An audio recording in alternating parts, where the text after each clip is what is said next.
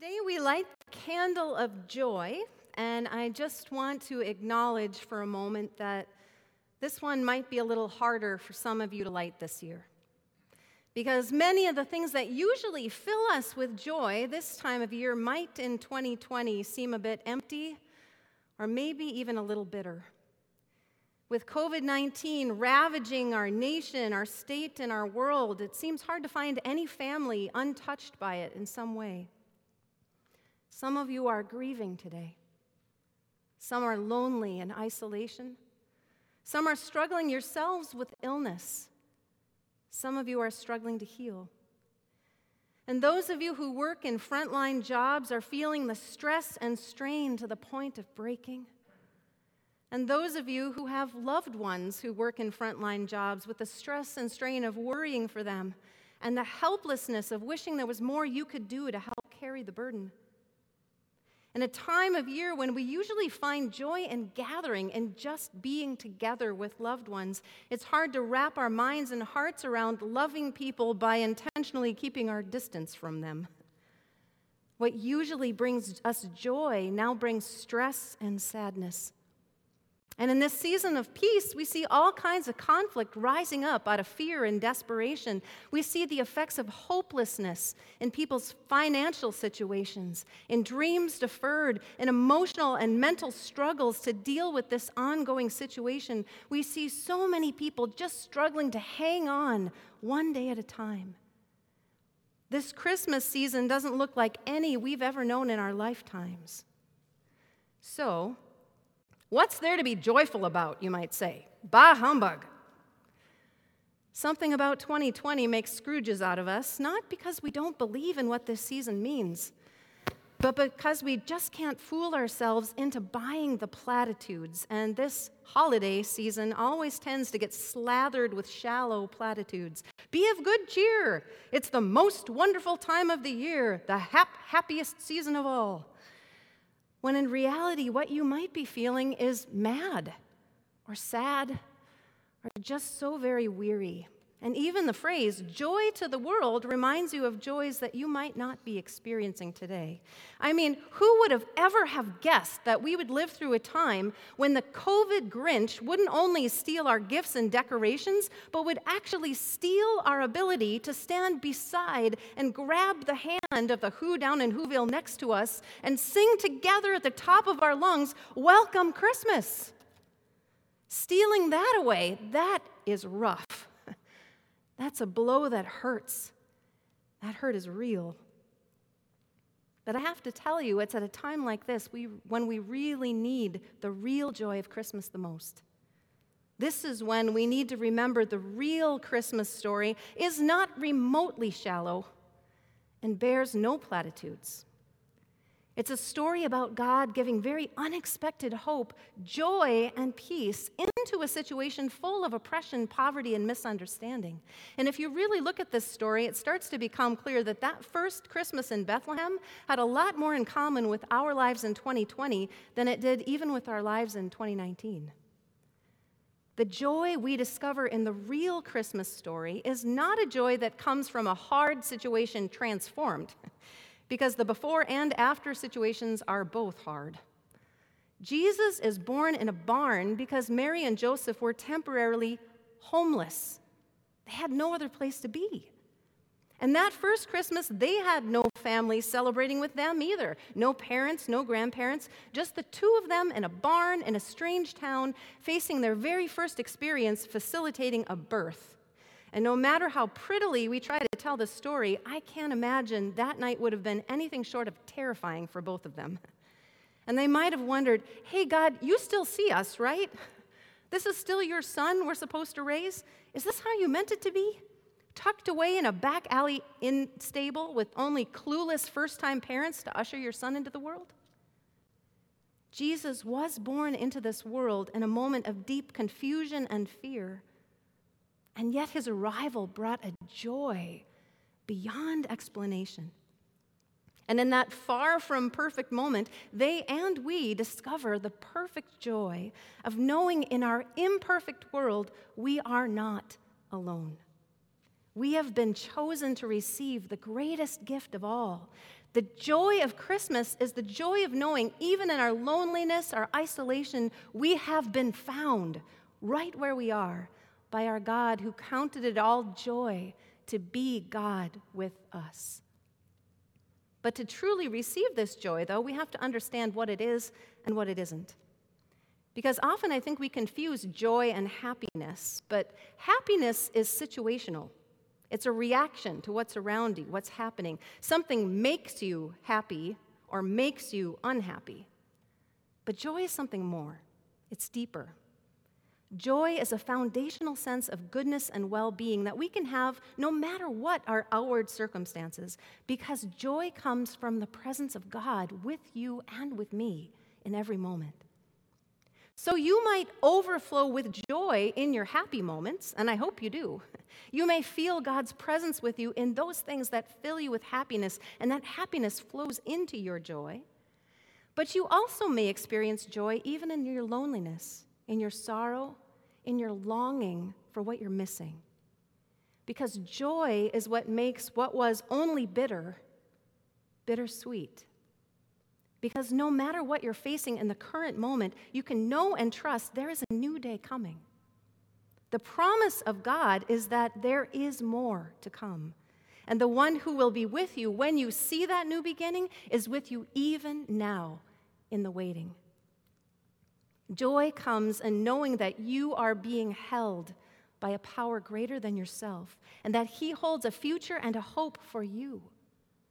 And that joy sustains even when the path in front of you right now is a hard road to walk. Joy is knowing that there is a peace that passes all human understanding because the one who came for you came in love, and that love will never leave or forsake you. Joy is knowing nothing of earth can ever take away that gift because it's a gift given to you by God. Now that joy is what caused a young, unmarried, pregnant virgin to burst into song about her situation, even though she knew hers would not be any kind of easy road to walk. That joy is what caused Magi, who saw the star appear in the sky, to start moving forward, to figure out what this all meant. God was up to something, and they had to see it, even though they knew that journey of discovery would be long and hard along the way. Joy is what caused terrified shepherds who had been shocked and knocked flat by the explosion of an overwhelming onslaught of the joy of heaven over their boring day job fields, to find the courage to stand on shaky legs and make their way to see for themselves that they had been chosen by God to welcome the Savior. Now, they might not have thought that anyone on earth would have them in mind, this bedraggled company out in the fields, but they were just the kind of people this Savior came for. To you a child is born, to you a son is given, a Savior who is Christ the Lord, and this shall be a sign to you, shepherds. Yes, this sign is for you, so pay attention. He's in a manger in a feed box behind the inn. Now, even the Magi had to ask for directions. These shepherds got theirs directly from angels. Put yourself in their shoes. The minute these angels disappear from the night sky and you manage to get up on shaky legs, wouldn't the first thing you would ask be, why me? Why us? Really? You want us to throw a baby shower for the King of Kings and Lord of Lords? Are you sure you're in the right field? Have you met us? But the angel says, this Savior is for you, shepherds. Go and greet him. Joy, a gift of heavenly favor out of the blue. How could they resist that joy? No other earthly ruler that I've ever heard of was sent a bunch of shepherds as their coronation party. But this king is like no other king the earth has ever known. This is God with us, who comes to bring the joy of knowing we are seen and chosen and found right where we are. And this is the joy, the gift that God gives the world at Christmas. And it's this same joy that lit Jesus' path even when the road before him was a hard one. Hebrews 12, 1-3 tells us a bit about this joy as it calls us to live our relationship with Jesus even as we walk the hard roads before us.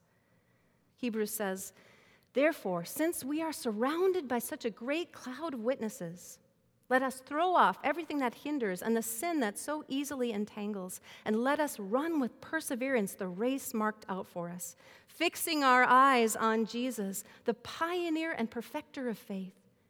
For the joy set before him, he endured the cross, scorning its shame, and sat down at the right hand of the throne of God.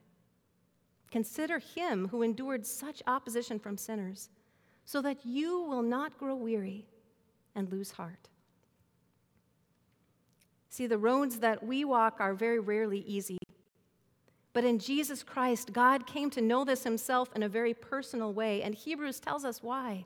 For the joy set before him, he endured the cross.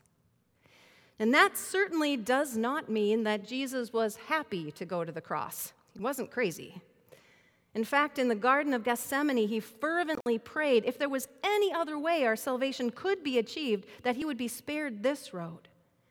But in the end, he obediently walked into his own torture and death for the joy set before him, Hebrews tells us. And what could be worth that kind of pain? What was that joy? It was you. It was me.